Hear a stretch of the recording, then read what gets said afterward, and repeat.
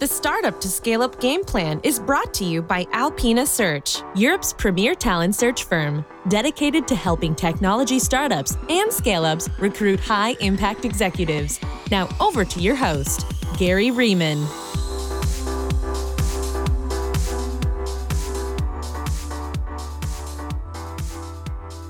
Bastian Karweg is the Group CEO at EchoBot, a leading provider of sales intelligence, and Leadfeeder, a best-in-class web visitor intelligence platform.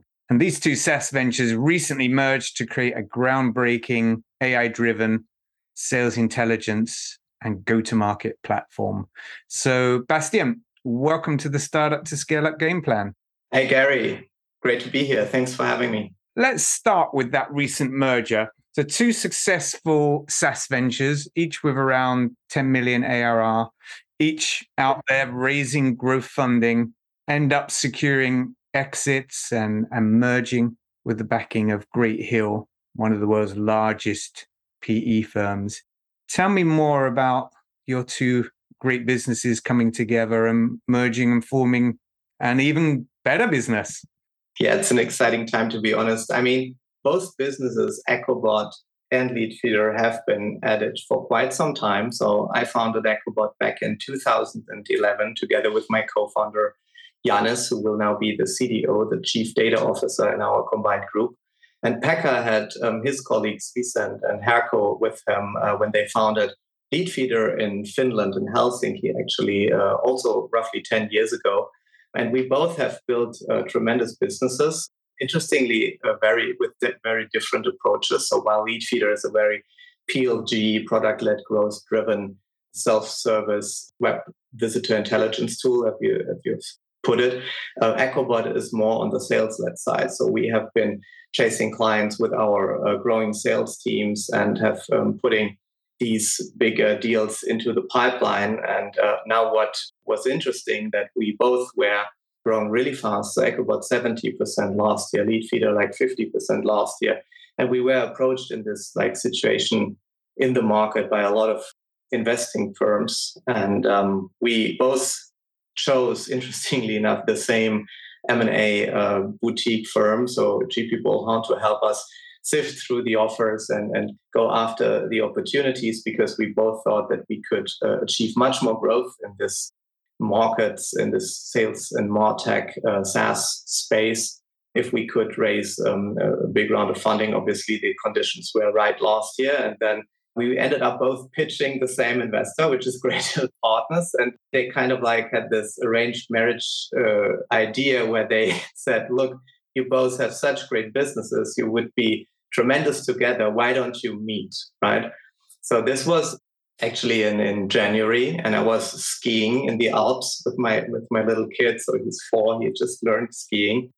And then one evening, Greg of Great Hill called me and said, hey, you really have to jump on this call with Pekka. And it was supposed to last like 15, 20 minutes. And we ended up like talking for 2 hours while I was in the Alps and he was in Helsinki. And we talked about all kinds of things, like about like how to build a business, what the cultures are like the starting phases, how we grew. And we found so many synergies. And honestly, we hit it off quite well from the get-go, so Pekka and myself, that we said, well, this is a really exciting opportunity. The sum is really bigger than its parts if we bring together the application and the identification tech that Leadfeeder has and the business data and contact data that EchoBot has. And this is when we brought the teams together and in the end ended up, as you mentioned, merging with a 180 billion investment of Great Hill. Interesting to hear how well the two of you hit it off from the get-go. And that's that 15-minute call that turned out to be 2 hours must have been a really interesting one. What's the timing? What's the thinking on streamlining the branding? Yeah, that's a very good question that we get asked a lot. So Leadfeeder has, as I mentioned, like over 8,000 clients on the PLG level. So a lot of people have installed the script to identify visitors, like companies that visit their website. And EchoBot has 1,500 business, more mid-market enterprise clients that we serve. And obviously, we want to keep those clients around. And we are currently unifying the applications so you can access all the tools from each side of the aisle basically through a unified platform. So this is like the big push that we want to do, like the building out this new go-to-market platform, as you have rightly said in the beginning, then encompasses like all the application. And frankly, we also want to do some M&A and bring even more applications that fit our go-to-market flywheel, basically, to bring it to the platform. And then also we will obviously align behind one unified brand and one unified mission with a new branding around that platform. So we are currently we are looking into working with an agency, like a brand agency, who will help us evolve from being like a singular use case application driven product companies more towards a unified platform play, which is much more international and much broader in their appearance. So it's a quite exciting exercise because like obviously we will keep the old brands around for some time, but we want to really align the teams and the strategy and the vision under like one unified new brand. So it feels like a new beginning, so to speak. And this is quite exciting if you, after 10 years of doing this, like get the chance to do it in a bigger form with a new team, with like so much more resources, and then be able to formalize like a new identity around that. So that's quite exciting. Now, Leadfeed has always pursued a product-led growth strategy, whereas EchoBot's go-to-market has always been more sales-led. So quite different philosophies on how to engage with the market. How are you bringing those two different approaches together in the combined entity?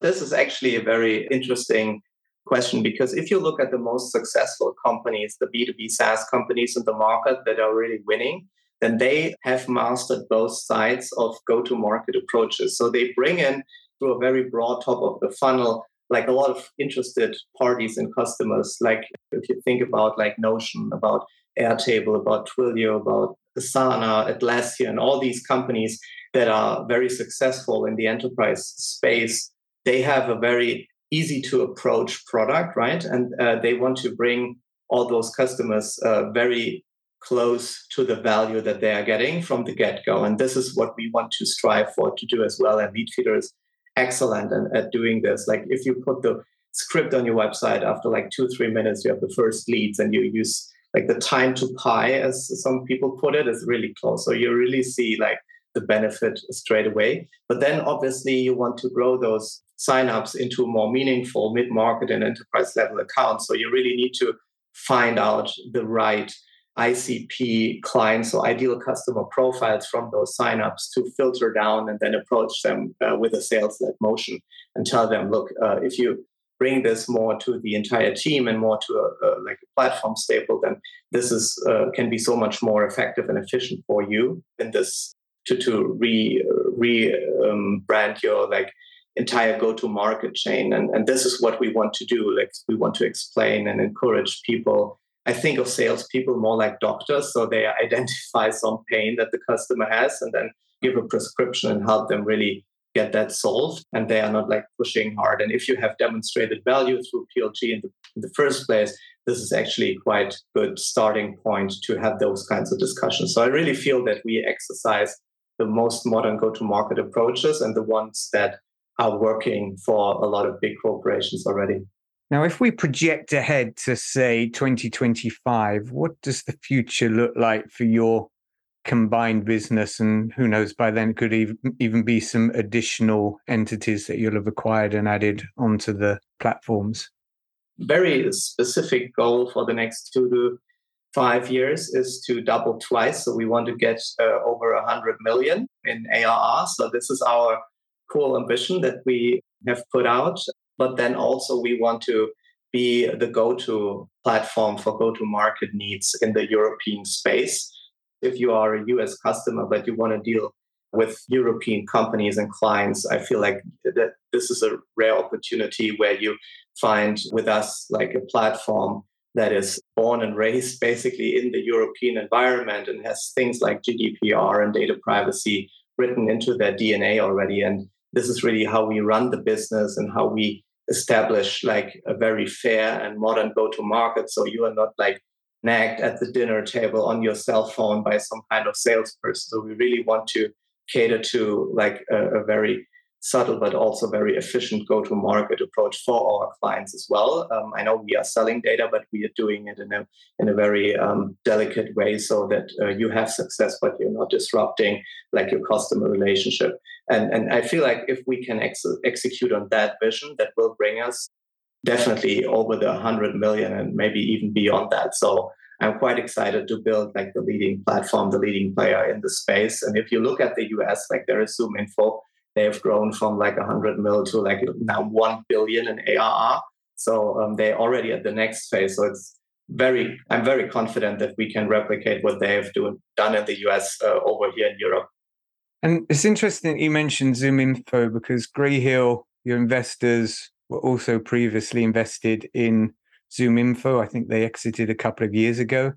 So are they, in a way, imparting some of their knowledge and insights and experiences from growing that business and helping you to do something similar, maybe even something more exciting based on those learnings? Most definitely. So yes, we have like Derek Shuttle, who is the chairman of our board. He was the CEO of ZoomInfo prior to the acquisition. So he has like a lot of insights, and that's kind of like our unfair advantage, so to speak. So you always need one of those. Yeah, definitely. I mean, I'm not talking about copying someone, but it's like a great compliment if you like draw inspiration from a very successful company. And Henry Schuck and his team have done tremendously well in that space, defining the category and also like building best practices and growing like the team. So we are definitely looking at them, and with Greyhill as the original investor in ZoomInfo, I feel like this is also a very cool time to also get at least some ideas around how to produce that growth. And I actually feel like that having Greyhill as an investor from the early days of ZoomInfo is even more helpful. So because we are quite in the same phase, and I don't know if you know that, Gary, but they merged Discover.org and ZoomInfo back then, and we are now merging EchoBot and Leadfeeder. So it also was a merger basically, but they then adopted the ZoomInfo name after like being merged from the Discover.org side. So it's like history repeating itself, but hopefully like the European market always is like 3 to 5 years behind the US. So I think it's the right time now. Exactly. It's interesting. I didn't know that there was also a merger involved in the creation of ZoomInfo. So that's an interesting additional insight. You mentioned your unfair advantage. Let's go back in time to when you didn't have an unfair advantage, to when you went out and decided, I'd like to become a software entrepreneur. So walk me through that. When and why did you take on that career or life path? I'm a very bad employee, so to speak. So I actually founded my first company when I was still in high school. So I was 16, and it was the time when I was strapped on cash. So I wanted to get computer games for free. So I built out this website where I tested computer games and video games. And I asked those companies to send me the games for free. And they did, which I liked. So I played the games. But then after a while, I noticed that there is a box of like 80 games now sitting on my floor. I don't have the time to test them all. So I brought in all my friends and then later colleagues from the university and then somehow like suddenly stumbled into this kind of entrepreneurial, when suddenly I sold ads on my website, and this grew then to be Portable Gaming, which is still one of the leading mobile gaming networks in Germany. At its peak, like millions of monthly visitors and 250,000 members of the community, 25 staff, and so on. So this was my first venture, and I sold this to Freenet, which is a big ISP in Germany. And then I started more in the B2B space with a company called Pressbox. So I met my then mentor, Rainer Kölmel, who was the head of a publishing company. And I went to him and said, well, I have this idea around this press release distribution portal, much like PR Newswire or Business Wire is, but for Germany and then for the IT and industry spaces, like tech stuff. So we built this platform, and like after 2 or 3 years, this portal, this SaaS service back then, was already bigger than the entire revenue of the publishing house. So we spun it off to become like UNN, which is called United News Network. And then we sold this to a PE. And after that, I started basically with EchoBot. So it's my third venture, I had one failed one in between, so I don't want to hide that. It's a mobile advertising company which failed and didn't work out. It was like a 1-year intermezzo. Now EchoBot is my third and most successful and biggest startup for now. So I kind of like had always this gene of being an entrepreneur, but I really also finished my university just for my mom. So I have a degree. I have a soft landing if this doesn't work out. So if you could give your 20-year-old or perhaps even your 16-year-old self some advice, this is my back to the future question. If you could go back in time and speak to a younger version of you and give yourself some great advice based on the lessons you've learned since, what would that advice be? That's a very cool question, Gary, because actually when I was 20, I was really thinking about, as I mentioned, canceling university and going to Silicon Valley. It was the time of the Web 2.0. All the social networks were hitting it off. Mark Zuckerberg is actually born in almost the same day than me. And it was like, wow, he's so much more successful. I should be. Maybe I'm in the wrong place. So actually, I think if I went to the US and did that, maybe I would be at a different place. But I'm not complaining. I mean, I chosen to stay here. Obviously, I met my wife. I have a small kid now, so I'm very happy in life, and I'm very excited about the new opportunity. And now, to some degree, I think I've finally made that leap to be an international company and to have an international investor and talk in English. And this is now the dream, basically replicated, that I didn't get when I decided not to move to the US. It worked out, but maybe it would have worked out faster. But to answer you back to the future question, I would say don't be afraid of that change, because usually it's a good thing. And you mentioned quite early on in your career, you had a mentor. Walk me through that. Have you had other mentors and coaches who help you when times are challenging? How have you found these individuals? Are you working with anyone right now beyond the people inside the PE firm who are obviously giving you a lot of coaching? I would say the first mentor was my mom. So she had like a real estate office. So she was a broker for the longest time. And she really taught me in the very beginning what it means to be self-employed and like responsible for your own firm. And I watched her basically a lot. And then she also helped me to file my first invoices for that ad space that I sold on the gaming side and so on. But then later, Rainer, who was the founder of the publishing company, he really taught me basically a lot about like business entirely, because sadly, like in university, I mean, I studied computer science and economics, like a mixture of the things, but still you don't like learn the basics of how to run a company, how to invoice people, what it means to run the day-to-day. So I learned a lot there basically.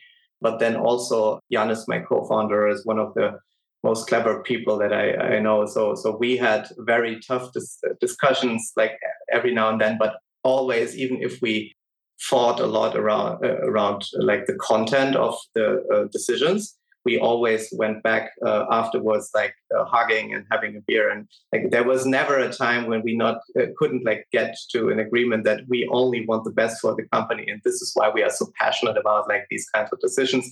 Now I get the same feeling with Pekka and the team. So this is quite a nice experience that we could coach each other in a way. But yeah, obviously, like now with the international piece, I look very much to Great Hill and Derek, specifically the chairman, who has had a lot of experience in that past. So you've now learned how to do virtual hugs with your rest of your leadership team. Now, you mentioned in a recent LinkedIn post that 10 years ago, you came up with a mantra to keep you focused on what's really important. And so there are 3 sentences in this mantra: inspire people why to do the job, educate people how to do the job, and enable people to do their very best work. So certainly these are admirable aims, but how do you ensure that not just you, but also your team follow these guiding principles every day? You have to have a very strong culture, basically, which is about trust. So you want to enable people, as I said, in these kind of mantras, that if you don't trust somebody to do the right thing, then somehow you should think about if they are fit for the role or if they should be on the team at all. So if you don't trust your people as a leader, then you have a problem like in the first place.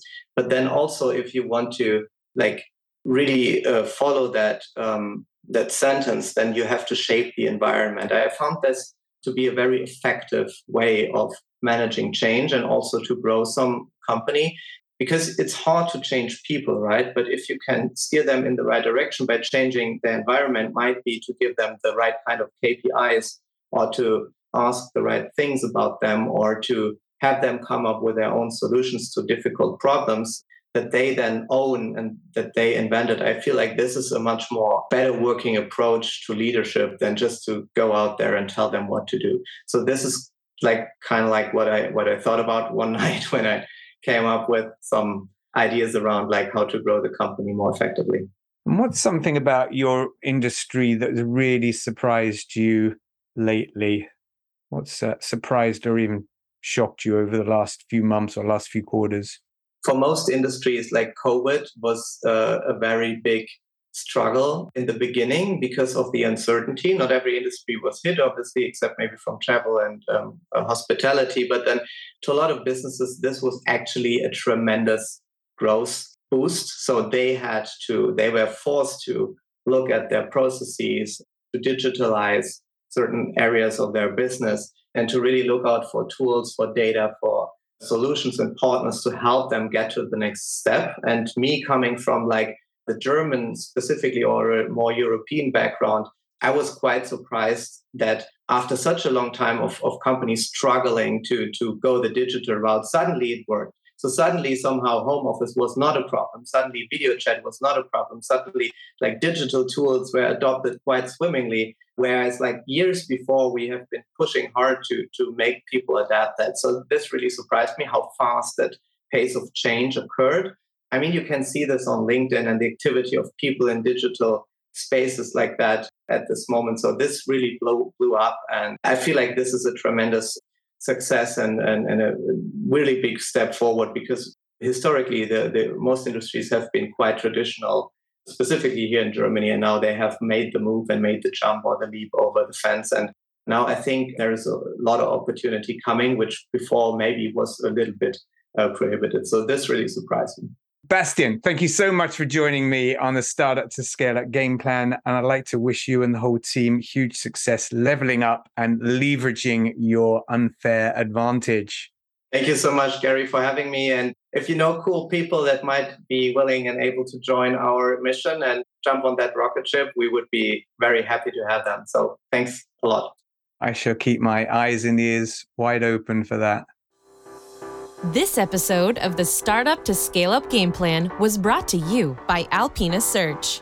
Head over to www.alpinasearch.com for advice on scaling your technology startup and recruiting high-impact senior talent.